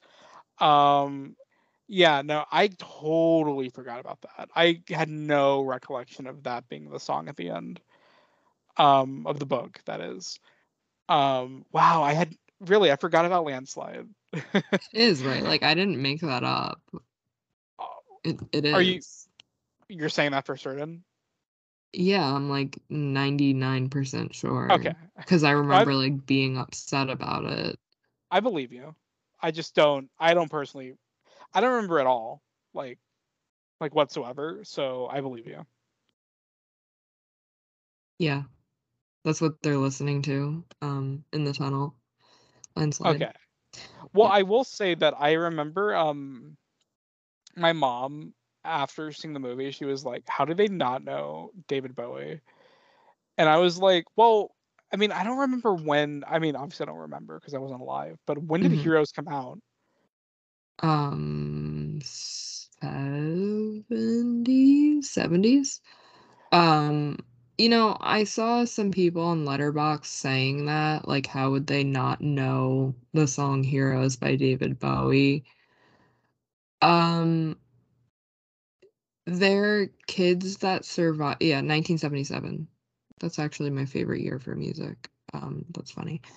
Um, they're kids that survive solely on mixtapes, that refuse to listen to the radio. They don't know the names of the songs that they're listening to because they're literally just passing around tapes. Right. And Sam only, which that part makes me fucking cry. She's like, I found the tunnel song because my roommate has really good taste in music and we were sharing tapes. Um, like I think it's believable that they wouldn't know the title of the song because like even like I like love like David Bowie and like a lot of artists that have a lot of songs. Mhm. And I'll literally just listen to an album like front to back and like know all the songs. I have no idea what the fuck they're called. And like Yeah. Heroes No. obviously is like an iconic song, but like or even somebody like Sparks, Mhm. they have like fucking 50 albums. I could not tell you what any of the titles of their songs are, and I love them so much. Right. Like, but Right. like it's like they can't just like look at like their iPod Touch and like see what the song is called. You know what I mean? Like, I don't Right. know. Right. No, yeah, no, of course. Like I think I mean, I think there is like a validity to because like there is like a difference though where I'm okay, so like I think there is a part of me that's like, okay, but it's like David Bowie. Like, you know what I mean? Like it's like it's heroes. Like if it was I would say even if it was Landslide, like I feel like Mac is just like a little bit more obscure, not obscure at all, but a little more obscure to where I could be like, okay, yeah, I can see how like a 15-year-old would not know Fleetwood Mac. There is one side of my brain, the more cynical side, that's like, but Bowie, like, how do you not like it's Bowie? You know what I mean? But But like, also, if you but I get look at where their music tastes align, um, like, I mean, in my brain, there's crossover between David Bowie and the Smiths because it's my brain and that's just like what I like. But then it's right. like we didn't live back then. What is the like Venn diagram of like I no. You know what? You're right. Patrick would probably be a David Bowie fan. Well, yeah, that's what I'm just saying. Like, I mean, it doesn't ruin the movie for me or anything. Yeah, Like, yeah, the movie is yeah. fantastic, but I don't know. it's just a little bit like funny. I don't I feel you, know. yeah. Yeah, the use of the Smiths that itched Impeccable. a scratch in my brain as a teenager that I cannot even begin to describe. Um, Also, like, they don't use the song in the movie because clearly it would have been like the most expensive fucking thing in the world. But when Sam opens up the gift and it's a vinyl of something by the Beatles, Chef's Kiss, Yeah, that yeah, it's so the beautiful. That's implications a of great that, moment. even though they Oh, don't even play the song, the implications of that is oh my god, stunning. yeah, because like that oh my god, that's like one of my favorite parts of the whole movie. Not even just like specifically that album and that song, but like that entire scene where they all kind of realize how much he cares about them. Mm-hmm. Um and like how caring Charlie is as a friend and how they all are just like quietly touched by his thoughtfulness for like a second before he comes out of the room Mm-hmm. because he gets them all like the literal perfect present that like signifies that he listens to them, he pays attention to them, and he values them as people and Yeah. like what they're like about. Even like, you know, Mary Elizabeth, who he like they joke about like her having like these like little niche interests. But you know, he like gives her the money so she could like print her what like the magazine or whatever Mm-hmm. or that art like in color. Like Mm-hmm. that's such like a very specific, thoughtful gift. And it's just like a beautiful scene that like summarizes how good of a character he is to his core. Um the movie does a good job of like not overtly presenting him as like this pure person, but just a genuine person. You Mm-hmm. know what I mean? Like just a very naturally, uh, I don't know, genuine person. And I don't know. I think that movie or that scene sums it up really well. I don't know. I think it's a really beautiful scene. Yeah. Um, Another scene that like kind of broke my heart upon rewatch, which I remember the scene, but certain scenes of this movie just like hit different when you're older. Mm-hmm. Um, Even though like you might have like understood them at a young age, like they just hit different. The first kiss scene with Sam is Mm-hmm. like just it just fucks me up every time I watch it. The And there's thing of no like, I want your first kiss to be somebody who loves you. yeah, oh my yeah, it's so beautiful. Like The implications of that. yeah, and I mean we as a society I don't think we'll ever fully understand the grasp that we accept the love we think we deserve has on us as a society. But that scene kind of inherently summarizes it. You know, it's like that there's that moment where he's constantly saying it to her or constantly saying it and thinking it in regards to Sam, and when he finally kisses her it's just like this like beautiful moment where she genuinely cares for him but never like thinks about him in anything other than a friendship sense. Mm-hmm.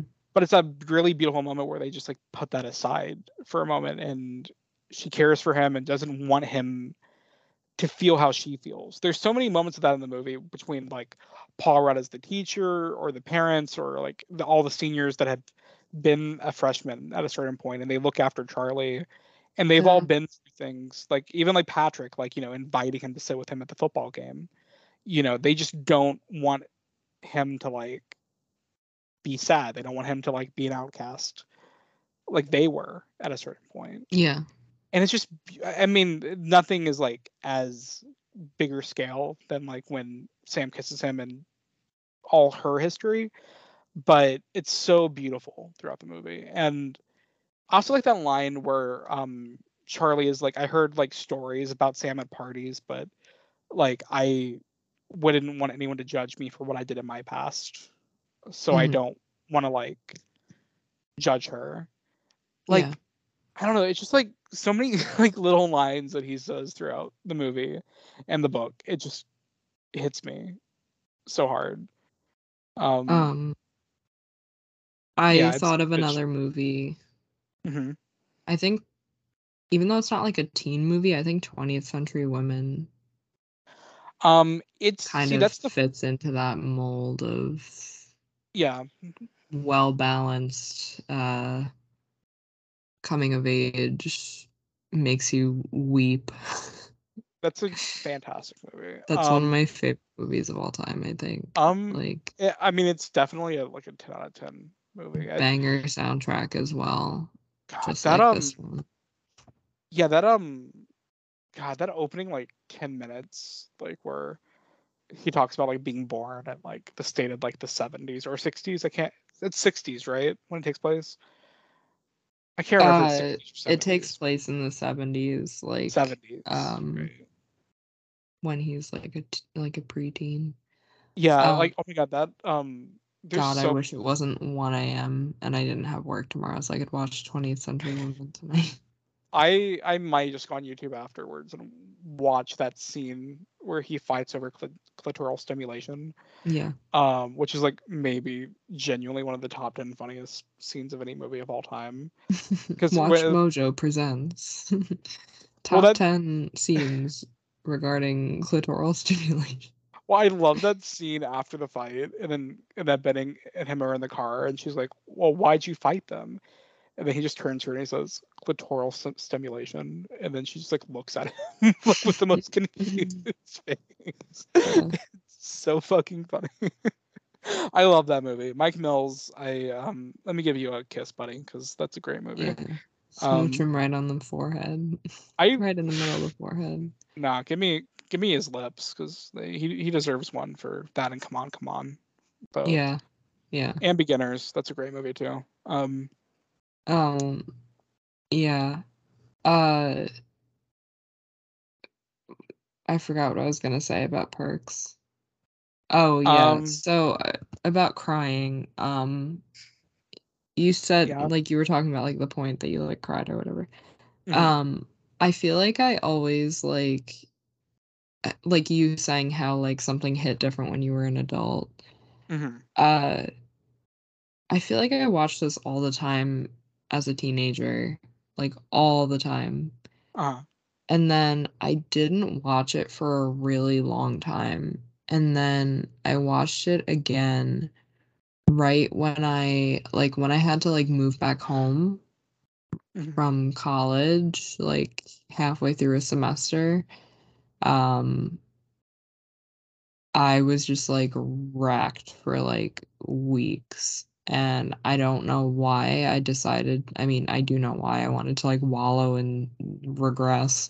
So I watched this movie and I was just like sobbing because there's just something about it that like it just it hits so much differently when you're on the outside of it. Yeah. Like even if you like are going through the same things that the character is going through, like it's still just like nothing feels like it did then. Yeah. Yeah. No, exactly. Like it's one of those things where it's like hindsight really is like 2020 in the sense that like, Mm-hmm. I mean, I was very much moved by this movie as a kid or as a teen. Mm-hmm. Like it's one of those movies that I knew even if I didn't fully or couldn't fully articulate my own mental illness or my own experiences that Mm-hmm. related to this movie, I at least like felt it. You know what I Yeah. mean? But there's something about, and not to say that I'm like fully past stuff I've been through and I'm fully through things, Mm-hmm. but like there's something about like watching it as because you just definitely have a better perspective as a 20 something year old Yeah.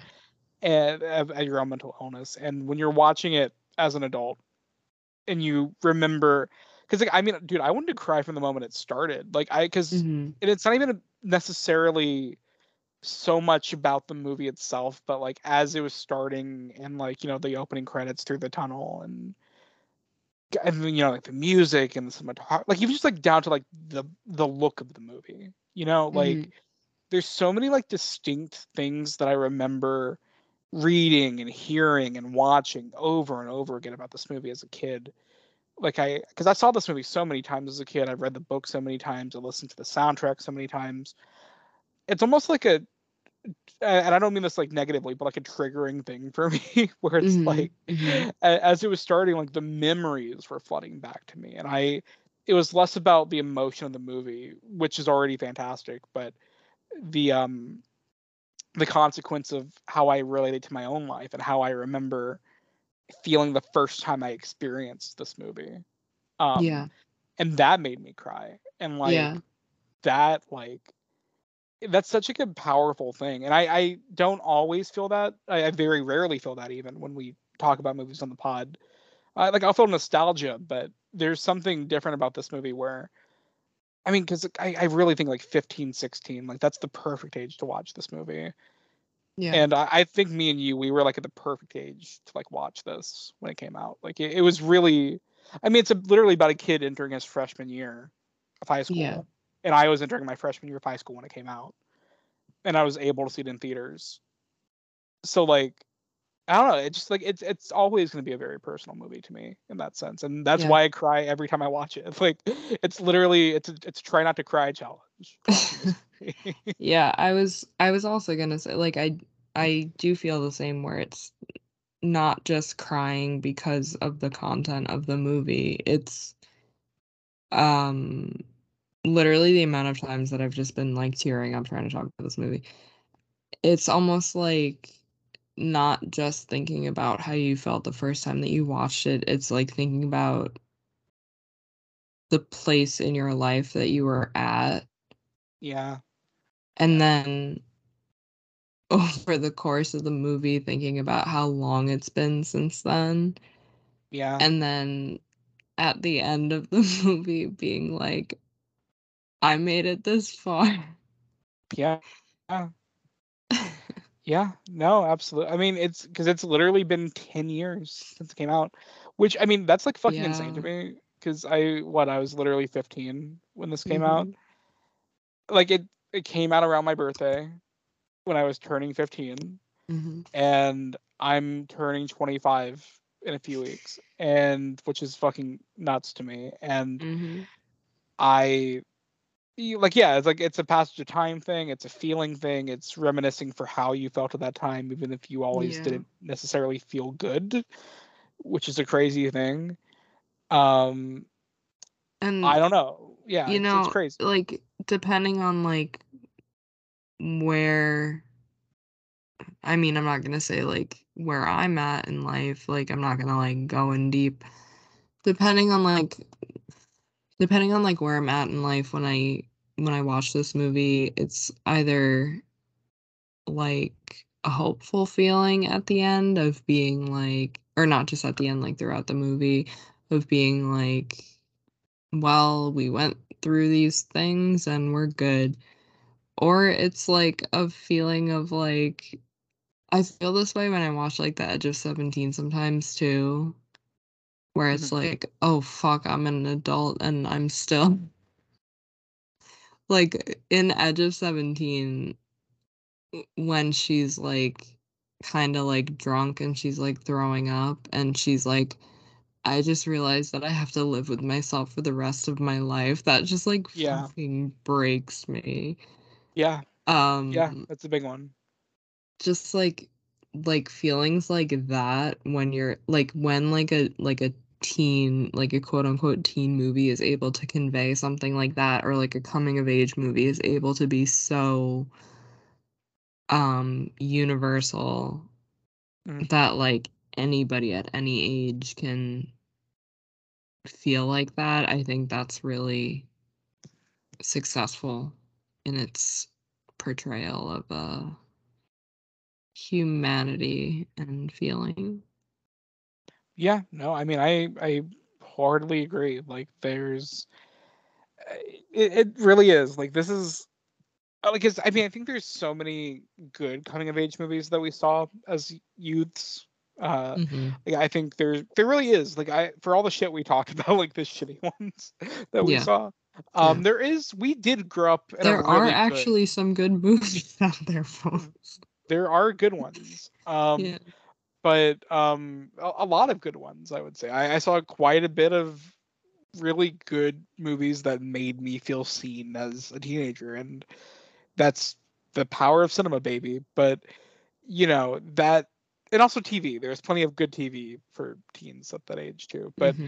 Um, but that being said, like, I don't, at least to my memory, like, I can't think of another one where I how do I put it? Like, that anything that really relates to this, like, that's even on the same playing field as this one in terms of cultural influence, in terms of, like, however you want to shake it, like, call it cultural influence, call it personal influence, call it like whatever.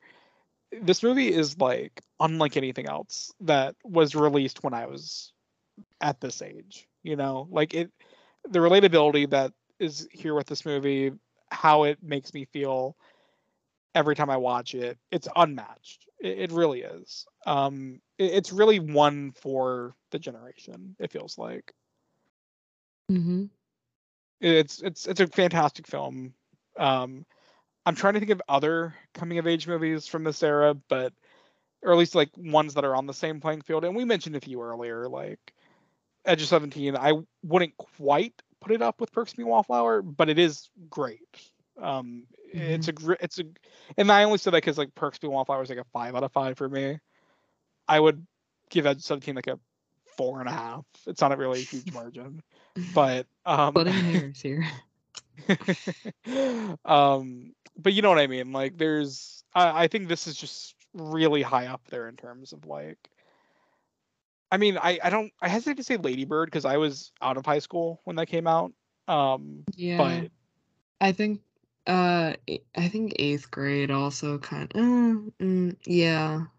eighth I grade's a don't know. great movie in the sense that, like, because obviously I was so far removed from that age when I saw it. I think Mm-hmm. I was like 20 when it came out.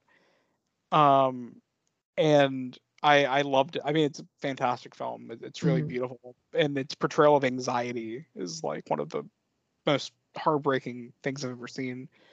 That's a good movie that like makes you feel nostalgic for a certain period of like mindset, not Mm-hmm. necessarily time itself, but um, how almost God, I don't know what word to use, but how almost naive, for a lack of a better word, one can be, whether it be in terms of her documenting herself for no hits, or like on like YouTube, or like her failed social um, attempts, like going to parties. Mm-hmm. That movie has like such a specific vibe that it's like truly unlike anything I've ever seen. I feel like that movie would have like killed me if I saw it when I was in 8th grade. Because Bo Burnham does a really good job of like cutting through the bullshit of like Snapchat, or like he doesn't like rely on the social media of it all. He just kind of like goes right to the heart of it all. It's a great movie. Yeah. Um, yeah, I was trying to think of like other ones. I don't know. Spectacular Now is a great one. Um, Meaner on the Dying Girl, like you said earlier. God, I don't know. There's a lot of good ones, but not a lot of like great ones, if that makes sense. Yeah. So should I end it on this Roger Ebert quote that I just found about this movie? oh God, I forgot he was still kicking when this movie came out. I forgot. Right. That I feel like sums up what I've been trying to feel about and trying to like express about this movie. Go for it. Says that he gave the film 3.5 stars out of 4, and he said, "All of my previous selves still survive somewhere inside of me, and my previous adolescent would have loved The Perks of Being a Wallflower." Aw. I'm sorry, but the idea of all of my previous selves live inside me is how I feel when I'm reacting to this film. It's really that's a really beautiful quote. Yeah, I mean Ebert's the man. He on the court and in the theater. That's a reference to the basketball video going around right now. Yeah. But Oh yeah, it's great. It which keeps popping up on my timeline of Roger Ebert playing basketball. him and Gene Siskel just throwing Yeah. some ones. Love it. But yeah, no, that's great. That's a great way to put it because and that kind of touches on the final line from Charlie about how one day you'll be older and you'll think of these things as stories, but it's because it's so easy to dismiss these feelings that you feel so heavily at that age as an adult. But that's why it's great to embrace them while you feel them, and it's just a really beautiful thing for teenagers to hear. You know, Yeah. this movie tackles so many great things. Like it doesn't matter. That's I think that it has like the Lady Bird effect, where that even though it takes place in the 90s, or Lady Bird takes place in 2002, I believe, because of the palindrome. But I think that what this is 91, I believe. I think. Yeah, I think so. It does a great job. It's this. I'm guessing it's the same reason that Greta, because I know Stephen Chbosky wrote this in '99, so he could have had computers be more prevalent, but he distinctly chose 91 for a reason.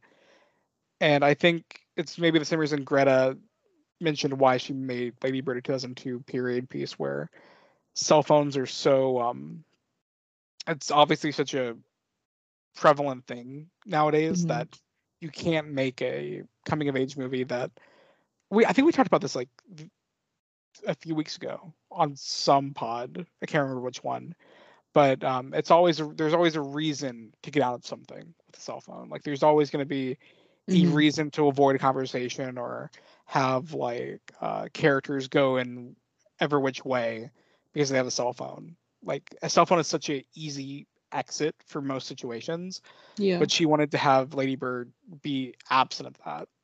Have that almost be like a thing for class. Like the rich girl in that movie has a cell phone, Christine does not. Yeah.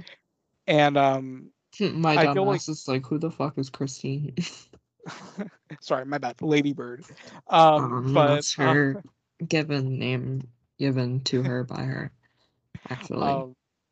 But I feel like this they're in the same coin of that, where it's a great movie that even though it takes place in the 90s, I feel like it's very relevant no matter when you watch it, how old you are when you watch it, because the themes, the characters, the tribulations that the characters go through are timeless and truly unlike genuinely any other coming of age movie What ever. if they literally just like modernize the adaptation and he's just like writing instead of letters, he's writing like Tumblr text posts?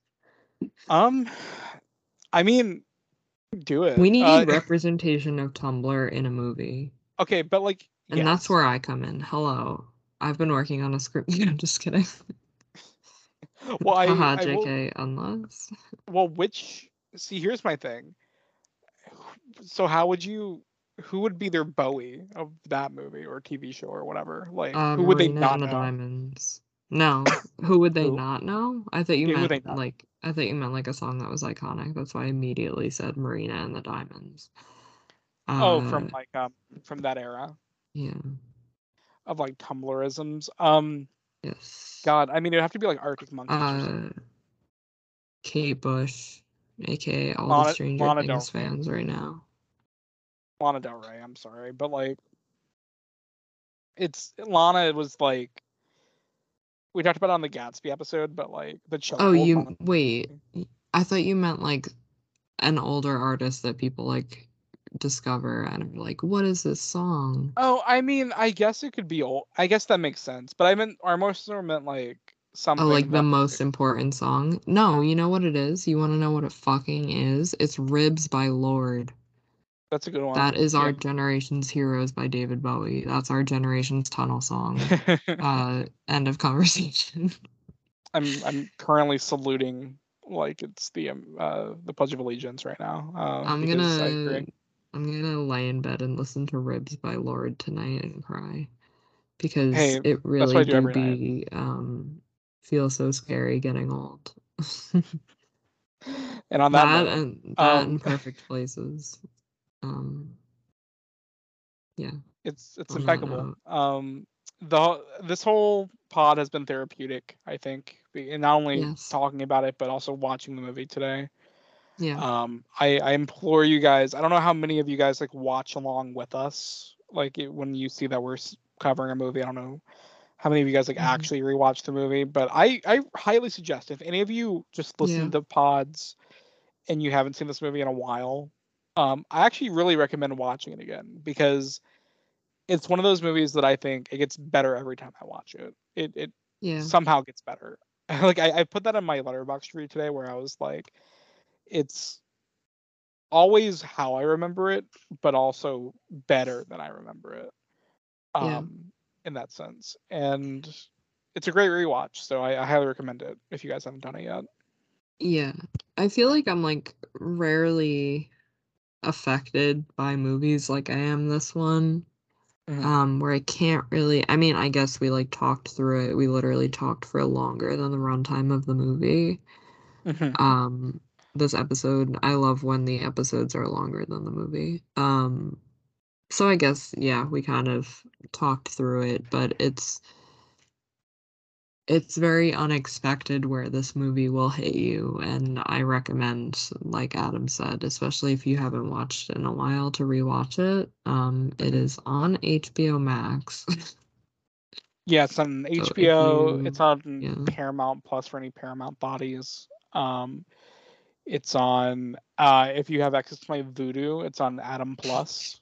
Um, Adam. so that's what my girlfriend calls it Oh anytime. my God, that's so She's looking for a funny. movie. She'd set You really do have every movie on there, huh? it's Adam Plus, dude. Like I have the It's pretty rights to everything. beefy. Yeah. Yeah. Everyone Um, just has the password to your Voodoo account. so many people do to the point of where I get locked out because there's too many screens sometimes, and I bought the fucking movies. That's socialism, baby. Hey, I would have it no other way. This is what Bernie was talking about, and I listened. Okay. Yeah. But but yeah. Highly. There's plenty of places to watch it. It used to be on Netflix. I don't think it is anymore. Mm.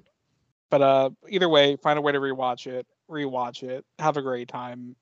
It's fantastic. It's as good as you remember it being. Mm-hmm. I don't know. Is that it? I guess. I think it is. The only other note that I have is that I had the same Smiths poster as Sam, in my room.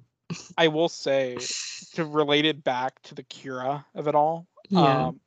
I will always remember roughly a year after this movie came out, Kira made me a mixtape and she sent it all the way from New York in a box with a bagel inside of it. Yes. And Because you needed to try a New York bagel. yeah, and I sure as fuck did it. Yeah. Uh I remember that the playlist or the mixtape you made me, it was like it was a burned CD. I still have it somewhere. I gotta find it. Mm-hmm. Wasn't it literally just the Smiths? I think I was gonna say I thought it was more, but now that I'm thinking about it, but I think it was literally just a burned Smith's album. Which one I do not know, but it was funny. Yeah. So no, I was thinking about that while watching the movie too. I'm like, remember when Kira made me a mixtape? That was literally like this movie and Tumblr was my entire personality. Yeah. Having known Kira back then, I can confirm. But I was like emo without being emo, you know. Yeah. But yeah, so I guess that's it. I guess hit us up if you want us to make you a mixtape.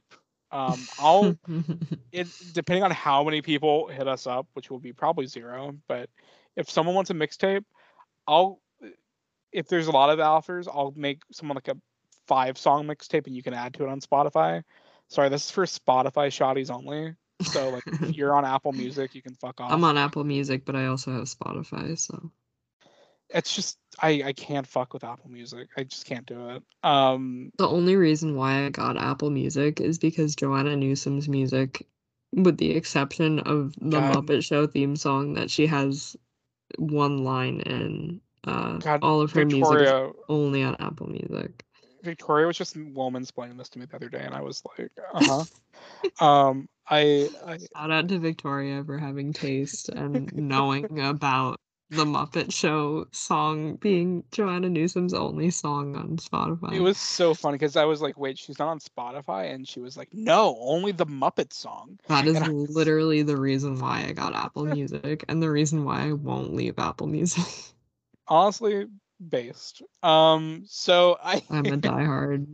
I guess would die for Joanna Newsom. So okay, I'll just say it. We are taking playlist requests. So if you're an Apple Music shoddy and you want a playlist, go to Kira. She'll make you one. Oh If my you god. are a Spotify shoddy, No, I'm not making an Apple Music playlist. I'll do Spotify with you. Okay, fine.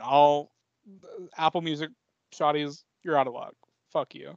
But if any Spotify users want music, just hit us up. We'll take care of you. Mm-hmm. We have to make a Zillennial Canon Spotify account and like. I'm sorry, you know what? I'm not paying for another premium account.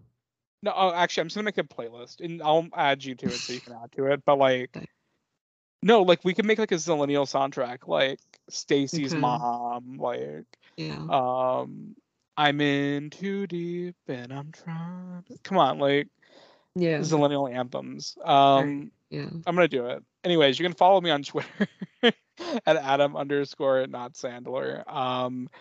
Other podcasts, Aggressively Okay, with me and Joey, aggressivelyok.com. We are reviewing movies every week. Oscar season is slowly ramping up.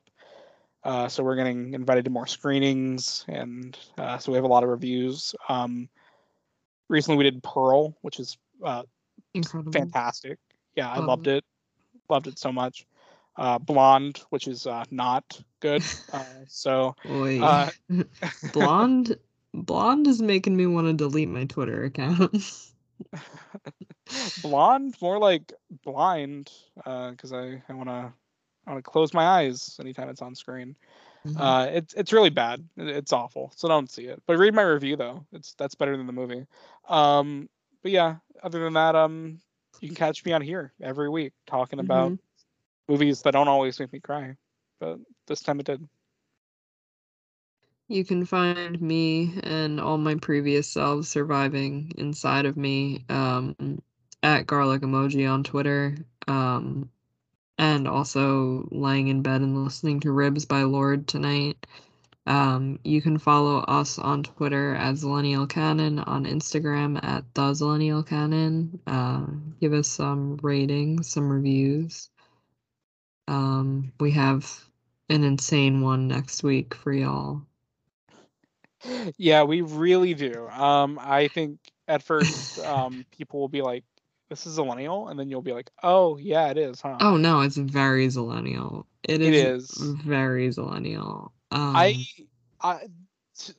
will talk about it plenty next week, but all I'll say is it's so like still in the zeitgeist that you're going to be like, it's millennial canon, huh? But then when if you think about it for like 10 seconds, you'll be like, oh yeah, it really is. And I think I haven't really talked to Kira about it, but I think we both have like stories about it. Oh yeah. So this is a good tease. I like a good tease for next week. So I'm excited. I know we're both watching it soon. It is like a universally good movie too. Like it's not like, you know. We'll talk about it. We'll get discuss into it. We'll discuss it. Yeah. All right. All right. Keep on staying infinite, gamers. Wow, what a great line to leave off on.